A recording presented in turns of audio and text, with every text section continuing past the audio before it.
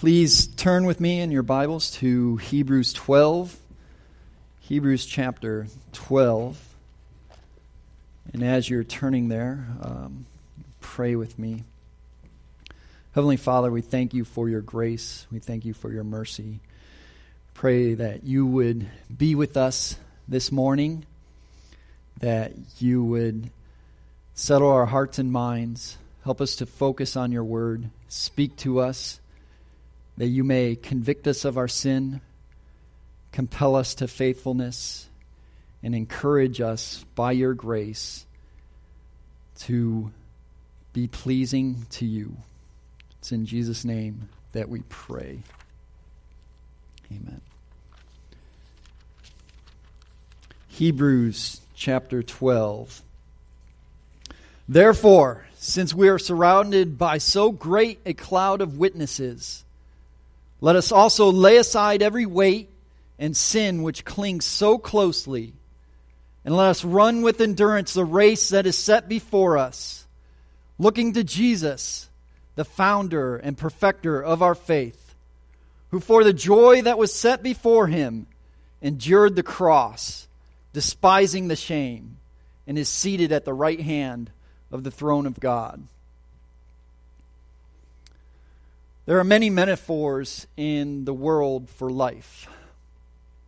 These are illustrations we see which compare life to a whole host of activities, circumstances, seasons, tragedies, plants, animals, even the weather, storms of life. And we often find these tidbits of worldly wisdom and foolishness on all sorts of trinkets you find in gift shops and tourist traps, like mugs, pins, bumper stickers, doilies, airbrush pictures, motivational posters, tie-dyed t-shirts that read, "Life's a garden, dig it."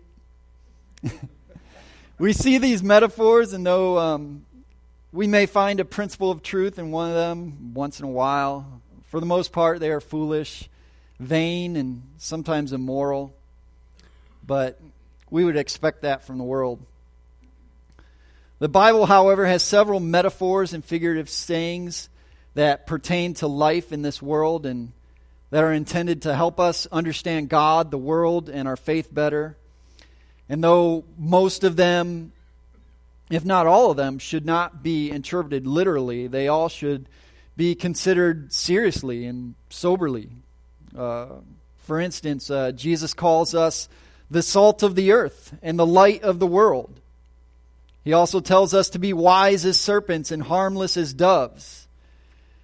The Apostle Paul tells Timothy to minister like a soldier, an athlete, and a farmer. And though Paul doesn't intend for Timothy to literally minister as a soldier, athlete, or farmer, he does expect him to make the connections, to see the implications and apply them to his life and ministry. And this is what the author of the letter to the Hebrews expects of his readers when he tells them to run the race that is set before them. In fact, the Apostle Paul uses this metaphor of running a race in several places in the New Testament, such as 1 Corinthians 9, Philippians 3, 2 Timothy 4, and in the book of Galatians. Now, just like most of you do not run, and many of you may have never ran a foot race in your life, I am also under no impression that the Apostle Paul woke up every morning, girded up his loins, strapped on his sandals, and went for a 5-mile jog through downtown Ephesus, or whatever city he was living in at the time, nor that he regularly raced in the senior men's age group of the Isthmian Games. However, like many of you, he didn't have to personally be a runner to observe those runners and athletes in the ancient games, training and competing against one another to see a clear metaphor and illustration of the Christian life. He himself had vivid memories and personal experiences of toil and suffering and striving towards a goal. He knew what it was like to train and discipline himself for the purpose of godliness. He knew what it meant to deny himself the comforts and privileges which the people of his time and place and many believers around him freely enjoyed. He did this in order to be more focused, more diligent, and more effective in his mission and his life. And this is exactly why we see this metaphor of running a race used throughout the New Testament to illustrate the Christian life, and why the author of the letter to the Hebrews wrote it here in our text for this morning. See, the letter to Hebrews was written to Jewish believers in the midst of persecution. And they, for the most part, were tempted to not commit fully to trusting in and following Jesus Christ. To believe the many lies about Jesus, that he was something other than the Messiah, such as an angel or a prophet. Or to turn away from Christianity entirely and return to apostate Judaism. So the author to this letter writes in an apologetic style, proving that Jesus is superior to the prophets. He's greater than the angels. He's better than Moses. He initiates a superior covenant than the law of Moses. He is the great high priest of a better priesthood than Aaron, which provided a perfect sacrifice, a perfect redemption, and a perfect intercession for his people. He explains all this and lays it all out in his argument in the first 10 chapters of the book. And then he calls them to a full assurance of faith based on the faithfulness of God, the faithfulness of the Old Testament heroes of the faith in chapter 11. And then he says, therefore, since we are surrounded by so great a cloud of witnesses, let us also lay aside every weight and sin which clings so closely, and let us run with endurance the race that is set before us, looking to Jesus, the founder and perfecter of our faith, who for the joy that was set before him endured the cross, despising the shame, and is seated at the right hand of the throne of God. The whole letter is an argument and a call to persevere in the faith. And after having expounded upon the greatness and the glory of the person and work of Jesus Christ, the author of Hebrews now gives his readers 4 principles by which they are to faithfully run the Christian race that is set before them.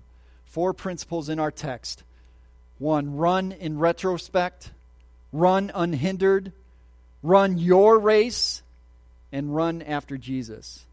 First, run in retrospect. Therefore, since we are surrounded by so great a cloud of witnesses. This, therefore, in the beginning of chapter 12 is a hinge upon which the whole book turns. From the arguments, themes, and doctrines previously expressed concerning the true nature, character, and works of Jesus Christ in chapters 1 to 10, to the practical implications, applications expressed in the commands to faithfully follow, obey, and worship Christ. So, broadly speaking, this therefore is looking back to the previous 11 chapters, but specifically is looking back to the 11th chapter, which provides us with the examples of the heroes of the faith in this roll call of faith. Speaking of the patriarchs and the prophets, the great heroes of the faith throughout the Old Testament, and he gives us these are like peaks in the mountains of God that call us to press on in our faith, to emulate them. Now, conversely, as we look at the Old Testament, we also see bad examples as well. But the principle here that we are to look back is that history matters. And the writer of the letter to the Hebrews understands this impact of reminding his readers of the great examples of those faithful saints who have gone before them, to compel them to imitate their faith and to press on in the race of faith.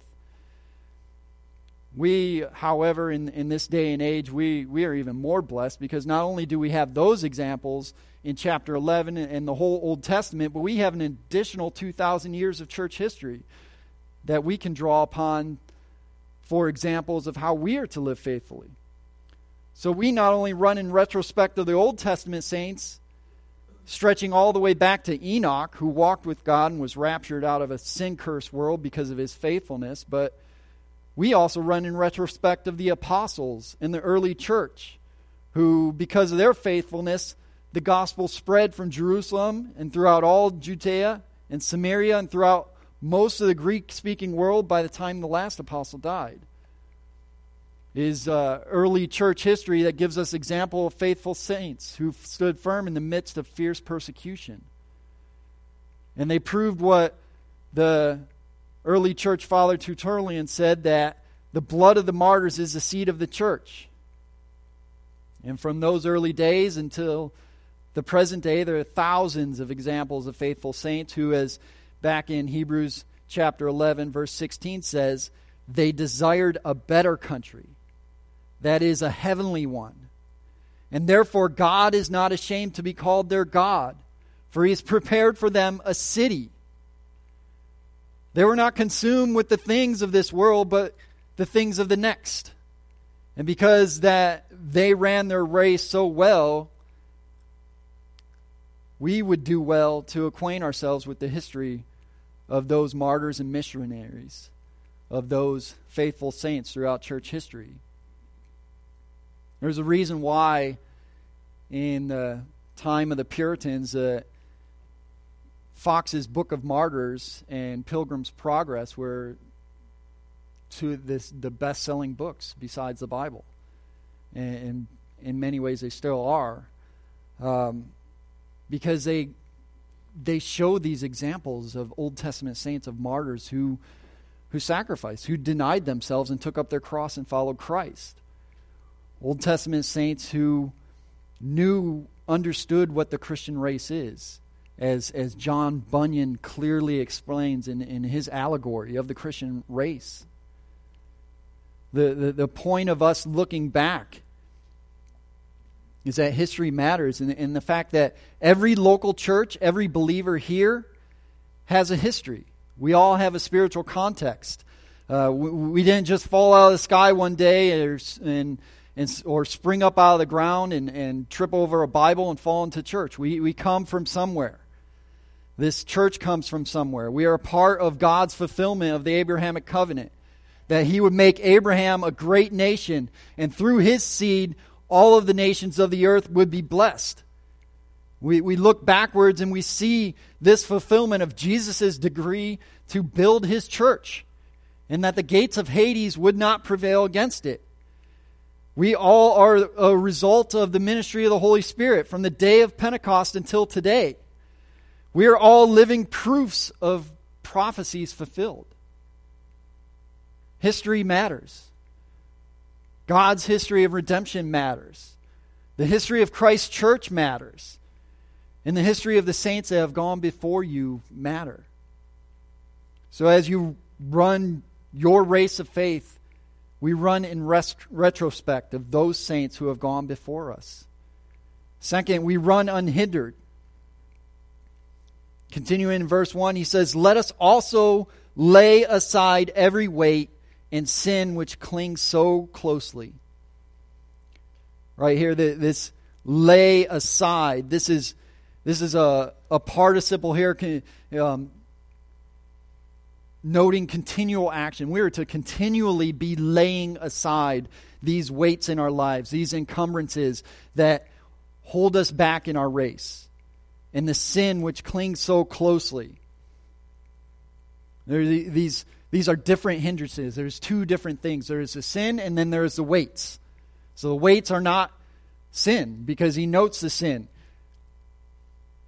But the weights are other things, other encumbrances. Any bulk, any weight, any impediment that hinders us. And in the context of this letter, this most likely refers to the traditions, or religious and cultural traditions that the Hebrews were prone to fall back into. What the Apostle Paul calls the shadow but not the substance of the faith. As you see these Jewish believers to whom this letter was written, they were being persecuted, and they were especially prone to falling back into the habits of ceremonial law keeping, of Sabbath and feast observances, of religious and cultural traditions.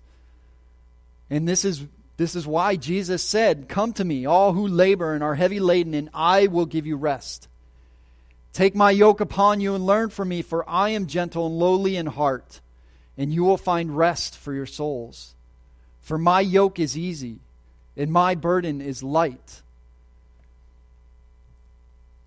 Many of these traditions and these habits and these behaviors, they weren't necessarily sinful, but they led to sin. And they slowed down the Jewish believers. We, however, in our present day context, most of us are Gentiles. Most of our Gentile believers. We also have our encumbrances of religious and cultural traditions. Many of you come from families and backgrounds of false religions and cults that you were saved from. Things that have, for many years, shaped your habits and your behaviors. You have traditions, and many of these things still weigh us down in our race through conditioning. We've been conditioned in many ways to obey traditions, to do things that aren't necessarily scriptural. And whether it be a misguided conscience or misunderstanding of Scripture, these are encumbrances. We think of things like forms of worship or dress or ministry methodologies, principles and practices for how we live our life, like dating or marriage or parenting. Things which have an appearance of wisdom, as Paul said, and they sound biblical and they may even apply in many circumstances, but they aren't mandated by Scripture. Just real quick, listen to what Paul says in Colossians 2. And if you want, you can turn there. Colossians 2, 16 to 23. Therefore, let no one pass judgment on you in questions of food and drink, or with regard to a festival or a new moon or a Sabbath. These are a shadow of the things to come, but the substance belongs to Christ. Let no one disqualify you, insisting on asceticism and worship of angels, going on in detail about visions, puffed up without reason by a sensuous mind, and not holding fast to the head, from whom the whole body, nourished and knit together through its joints and ligaments, grows with a growth that is from God.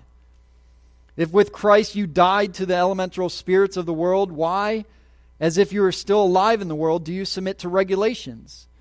Do not handle, do not taste, do not touch, referring to things that all perish as they are used, according to human precepts and teachings.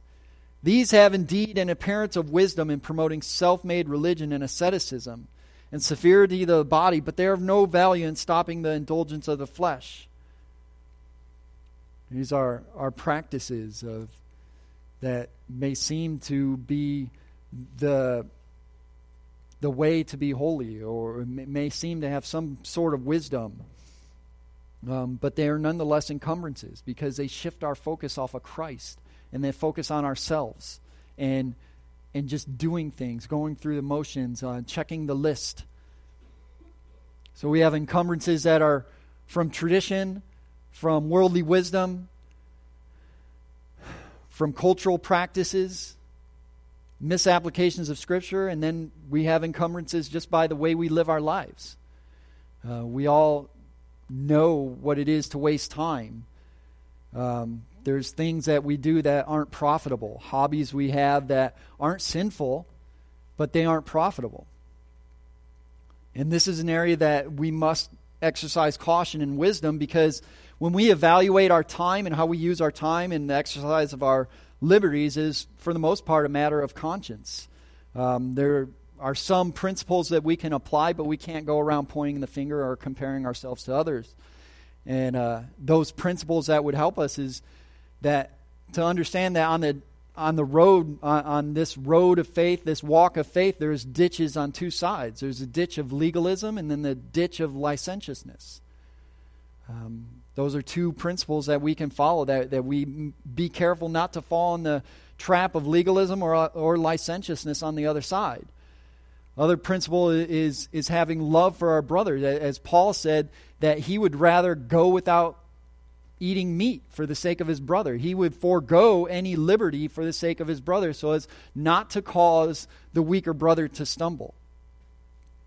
And then there's a principle of levity, that our activities, the way we use our time is not it's not vain. It's not levity. It's not useless. There's something of substance to it, something profitable. We are free to spend 12 hours watching documentaries about fishing or whatever, but I'm not sure if that's spiritually profitable. But you can be the judge of that. But we need to evaluate our time, because how we use our time does matter. It does matter. Apostle Paul in Ephesians 5:15-16 says, "Look carefully then how you walk, not as unwise but as wise, making the best use of the time, because the days are evil." He also says to the Corinthians, "All things are lawful for me, but not all things are helpful. All things are lawful for me, but I will not be dominated by anything." See, the attitude of the Christian life, it isn't what is permissible for me to do without falling into sin, but the attitude is what is spiritually profitable and most pleasing to God. How you spend your time and money does matter. And whether it is sinful or not, or just unwise or spiritually unprofitable, know that your schedule, your activities, your relationships, and your checkbook, to one degree or another, reflects the condition of your heart. And it affects your progress in running the Christian race. So we are called to run unhindered by continually laying aside every encumbrance which slows us down, and the sin which clings so closely. What is this sin that he is talking about that clings to us? These are those life-dominating sins that beset us, entangle us. Things like lust and covetousness and greed and substance abuse and anger. Things like sexual immorality. However, underneath all of these sins, there's idols that lie at their core. And then behind that idolatry of man is the sin of unbelief. And this is the primary sin and the problem that the author to this letter is addressing. Behind every idol which the human heart worships is a driving force of unbelief.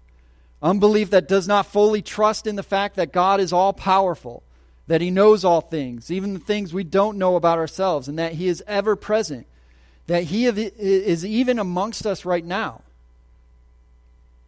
Behind every idolatrous desire is the unbelief that does not trust that God is sufficient, that He will provide for my every need, or that He will fulfill the longings of my heart. It is the unbelief in God's nature, His character, His works, and His promises which creates the void in the human heart for idols to fill. For example, one of the most common life-dominating sins which many people struggle with, and many people here, is anxiety. Why do people get anxious? Because they worry about the immediate future. They're fearful of negative outcomes, and so there's very little peace and contentment in their lives. So in these instances, what's driving their heart? What is the desire that's ruling their heart? It's the idol of control. They want control. They bow down to the idol of autonomous, sovereign control over every little detail of their life, which promises to bring them peace and security. And why do anxious people worship the idol of control? It's because their unbelief doesn't fully trust in God's sovereign control over every moment and molecule in the universe. And they don't fully trust in His promise of Romans 8:28, that He causes all things to work together for good for those who love Him and are called according to His purpose. This imagery that the author of Hebrews talks about, this sin that clings to us, so closely clings, it entangles us. It's like vines wrapping around our feet. It's like running through a patch of thorn bushes with your shoelaces untied. It tangles you up. It catches you up. That's the sin of unbelief that resides in all of us. That's why it clings so closely. That's what causes us to run after idols. So we run in retrospect. We run unhindered by laying aside every encumbrance. And we are to run our race. Run your race. Verse 1, and let us run. Once again, another participle here indicating a continuous action. Keep on running with endurance the race that is continually being set before us. This word behind, underneath race, it is not race. The Greek word is agona, from which we get the term agony. And it could be translated as striving, a struggle, a fight. He just tells us to run this struggle, this striving. Run the race that is set before us. And there's two aspects of this race. We all run the general race of the Christian life. But we also have our own specific race because every one of us is unique. We all have unique circumstances. We all have a unique history. We all have unique abilities. And so we're not all the same, but there is a general sense in which we do run the same race because we're all moving from one point of justification to glorification. And we're being sanctified. And in that race, we follow what God has revealed to us in the Bible, His revealed will, that all of us, that He desires that every man be saved, that He desires that we be Spirit-filled, that He desires that we be submissive to the rulers above us, that He desires our sanctification in 1 Thessalonians 4, that He desires that we be self-sacrificing in Romans 12, that when we suffer, we would do so in a Christ-like manner, that we would be settled in our circumstances, in His plan for us, and that we would be satisfied with His will for us. But then we all have our specific race. And those are according to our specific blessings and trials. Many of us have abilities that others don't. We have resources that others don't. We have time that others don't. We have life circumstances, family, relationship that others don't. So we all have a specific race. And so we don't need to fret about God's secret will for us because we are unique and specific, and He does have a secret will for us, but we focus on His revealed will. And in focusing on His revealed will, we will carry out His secret will. James says, in chapter 4, 13 to 15, it says, "Come now, you who say today or tomorrow we will go into such and such a town and spend a year there and trade and make a profit, yet you do not know what tomorrow will bring. What is your life? For you are mist that appears for a little time and then vanishes. Instead, you ought to say, if the Lord wills, we will live and do this or that." We can worry ourselves to death about what will happen tomorrow or next year or 10 years from now, and that doesn't mean that we don't plan, or that we fly through life by the seat of our pants, but that we focus on God's revealed will for us. Jesus said, "Seek first the kingdom of God and His righteousness, and all these things will be added to you. Therefore do not be anxious about tomorrow, for tomorrow will be anxious for itself. Sufficient for the day is its own trouble." We all have our specific race to run. And in running that race, that specific race, we don't compare ourselves to others, but we focus on what God has revealed to us, and we seek to be faithful every day. And we let those secret things, as Deuteronomy 29:29 says, the secret things belong to the Lord, but the things revealed belong to us and to our children forever. So that we focus on the revealed will of God, and in doing that, we will run our specific race and our general race, and we do so with endurance. This race that we run is not a sprint, it's a marathon. We can easily focus on ourselves and beat ourselves up about our progress, but we don't look at our lives and evaluate our sanctification in terms of days and weeks, or else we would be greatly discouraged. We focus on being faithful every day, but we don't so much evaluate our sanctification in terms of days and weeks. We don't evaluate our progress in terms of days and weeks. We evaluate our progress in terms of months and years. And then we focus on being faithful every day. So we run in retrospect, we run unhindered, and we run our race with endurance. Finally, we run after Jesus. Looking to Jesus, the founder and perfecter of our faith, who for the joy that was being set before him endured the cross, despising the shame, and is seated at the right hand of the throne of God. We run because of who he is. We run after Jesus because he is the founder and perfecter of our faith. He is the initiator of our faith. From beginning to end, salvation is a work of the Lord. He chose us in him before the foundation of the world. And we are being completed and conformed to his image. He is the main point and the object of our faith. As our verse of this church, our motto on the wall, Colossians 1:28-29 says, "Him we proclaim, warning everyone and teaching everyone with all wisdom, that we may present everyone mature in Christ." Paul continues, he says, "For this I toil, struggling with all his energy that he powerfully works within me." This is what Paul runs his Christian race for. That not only would he be conformed to the image of Christ, but that he would minister to others and help them to be conformed to the image of Christ. And as he focuses on Christ, he compels others to focus on Christ. And we focus on Christ because of who he is as our Savior, our object of faith, the main point of our faith. We focus on him because of what he did. Because he endured suffering at the hands of sinners. And not only did he endure suffering at his point of redeeming us, but he endured a life of temptation, a life of shame, a life surrounded by sinners in a world full of sin.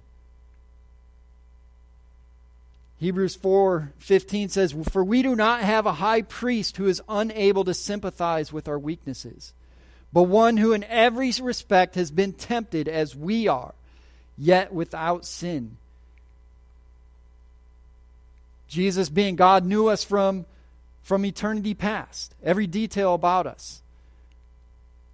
But he also knew us experientially as he took on human flesh, as he experienced the sin around him, as he was tempted in every way that we are tempted, yet he did not sin. So we run after him because of who he is, because of what he did, because of why he did it. He did it because of the joy that was being set before him. He endured the cross because of the joy that was being set before him. What was this joy?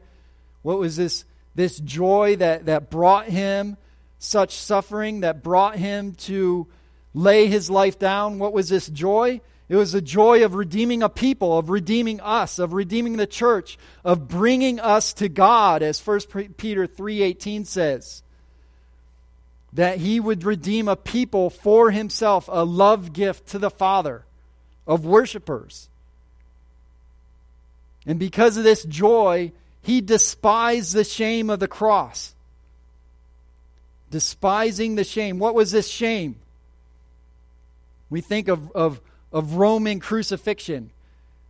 Crucifixion was a form of execution that the Persians invented, but the Romans perfected it. And why did they perfect it? Because it was a deterrent. It was a very useful deterrent against disorder, against insurrection, against traitors, against anyone who would stand against the law of Rome. And so they would take the prisoner, and there was a ceremony. They would take him, they would drag him out to a public place, they would flog him, and every practice, every event within the whole ceremony of crucifixion had a point. They would pull him out, they would strip him of all his worldly possessions. They would flog him with with the cat of nine tails. They would get the blood flowing on the back of their back. They would tear open their back and humiliate them. And then they would have them carry their cross, go to the place of execution, this public place near a road where everyone would see, where they would be made an example. And then they would be stripped naked, as if there was not enough shame of having everything taken from you. You yourself would not only be humiliated, but everybody that knew you would be humiliated. And they would shy away from you. They would deny you. They would deny that they knew you. They would deny any association with you. And people being brought to the place of crucifixion would often fight and scream and plead not to go. And there they would be crucified, and they would stay upon that cross for days, for weeks, as the birds and the animals ate the flesh of the dead victim. And this was all to heap shame. To heap shame on the perpetrator, to heap shame on any of their acquaintances, any of their family, anybody that knew this person. This was a message. And Jesus went to the cross despising this shame, all the shame that the world could possibly heap upon a person. Jesus Christ despised it. And he despised it for the joy that would be set before him to redeem a people for the Father. All that the world could heap against him, he despised it and he scorned it as if nothing. This shame, what is this shame that you bring upon me? Every one of you probably know a bit of shame that the world tries to heap upon you as you go about and try to live your life faithfully in the world, in your workplace, in your family. And you hear the mockery. You get the jabs. You are looked down upon as you seek to be faithful, as you seek to witness, and the world tries to heap shame on you. And we, as our Savior, are to despise that shame because it is nothing. And it is nothing because of the joy that is set before us. We run after Jesus because of who he is, because of what he did, because of why he did it, and because of where he is. Because he is now, after enduring the cross and despising the shame, he is seated at the right hand of the throne of God. Hebrews 9 says, 9:24-26 says, "For Christ has entered not into the holy places made with hands, which are copies of the true things, but into heaven itself, now to appear in the presence of God on our behalf. Nor was it to offer himself repeatedly as a high priest enters the holy places every year with his blood, not his own. For then he would have had to suffer repeatedly since the foundation of the world. But as it is, he has appeared once for all, at the end of the ages, to put away sin by the sacrifice of himself." One sacrifice, one time, secured redemption for all those who would trust in him forever. And after doing so, he took his seat on his Father's throne, having finished his work. Further in Hebrews chapter 10, 11-14, it says, "Every priest stands daily at his service, offering repeatedly the same sacrifices, which can never take away sins. But when Christ had offered for all time a single sacrifice for sins, he sat down at the right hand of God, waiting from that time until his enemies should be made a footstool for his feet. For by a single offering he has perfected for all time those who are being sanctified." The high priest would get up in the morning. They would go through a ceremony of ritual cleansing. They would go through a ceremony of getting dressed. They would consecrate themselves for service, standing, waiting, inspecting the sacrifices, receiving it, butchering it according to the law, offering it, and then wash rinse, repeat, go home, eat, sleep, wake up, and then do it over and over and over and over and over again. But Christ offers himself once and cries out, "It is finished." Tetelestai, complete, perfected. This word has been found in many ancient documents on legal ledgers, accounting ledgers. It means paid in full. The debt paid in full, completed, finished. He offered himself one time, once for all sinners, and then he sat down. His work being completed, and there he is still sitting. And so we run after Jesus because of who he is, because of what he did, because of why he did it, because of where he is, and because of what he is now doing. Interceding for us, advocating for us, pleading for us to the Father. Read what John says in 1 John 1:9 to 2:2. If we confess our sins, he is faithful and just to forgive us our sins and to cleanse us from all unrighteousness. If we say we have not sinned, we make him a liar, and his word is not in us. My little children, I am writing these things to you so that you may not sin. But if anyone does sin, we have an advocate with the Father, Jesus Christ the righteous. He is the propitiation for our sins. And not for ours only, but also for the sins of the whole world. Not meaning every person in the world, but for the sins of all the elect in the world. He is the righteous and perfect advocate, the perfect lawyer to plead on our behalf, because his sacrifice was perfect. And that's how he advocates for us, constantly turning the Father back to his perfect blood, his perfect sacrifice. This assures us, this gives us confidence to enter into the throne of grace. And this is the one we run after. This is the one we fix our eyes on. This is the one we hope in. This is the one whom we are being conformed into the image of. As Paul writes to the Corinthians, he says in 2 Corinthians 3:18, and we all with unveiled face, beholding the glory of the Lord, are being transformed into the same image from one degree of glory to another.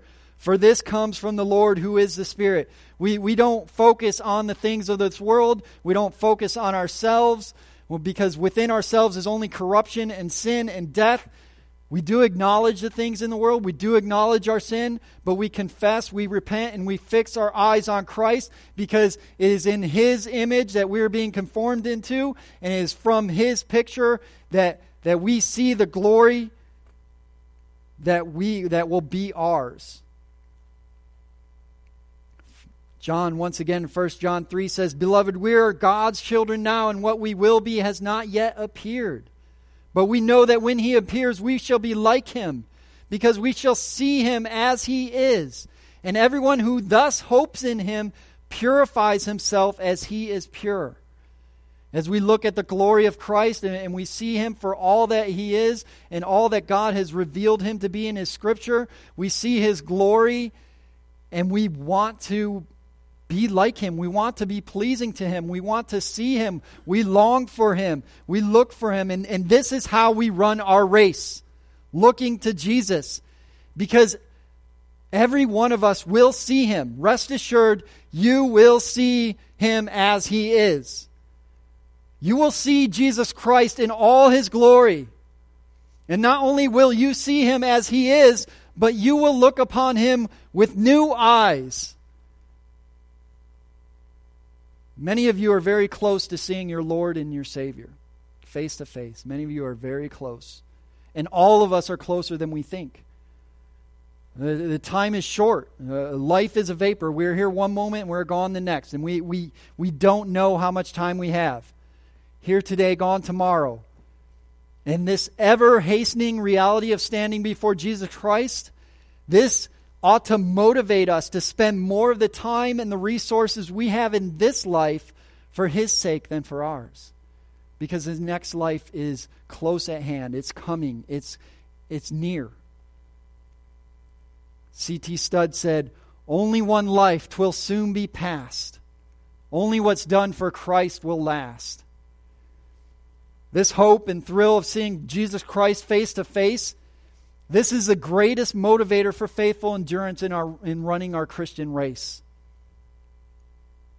But for some of you here this morning, as it stands right now, you will not see him as the loving Savior who says, "Well done, good and faithful servant. Enter into the joy of your master." You will not hear that as it stands right now. But you will see him face to face.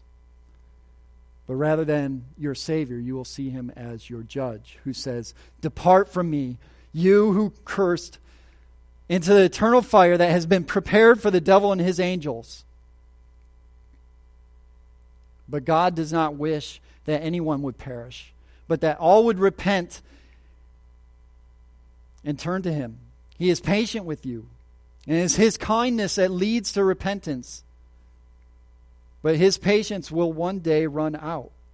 Don't wait for tomorrow. Tomorrow is the devil's day. Today is the day of salvation. Seek the Lord while he may be found. Call upon him while he is near. Let the wicked forsake his way and the unrighteous man his thoughts. Let him return to the Lord that he may have compassion on him. And to our God, for he will abundantly pardon. Turn to Jesus.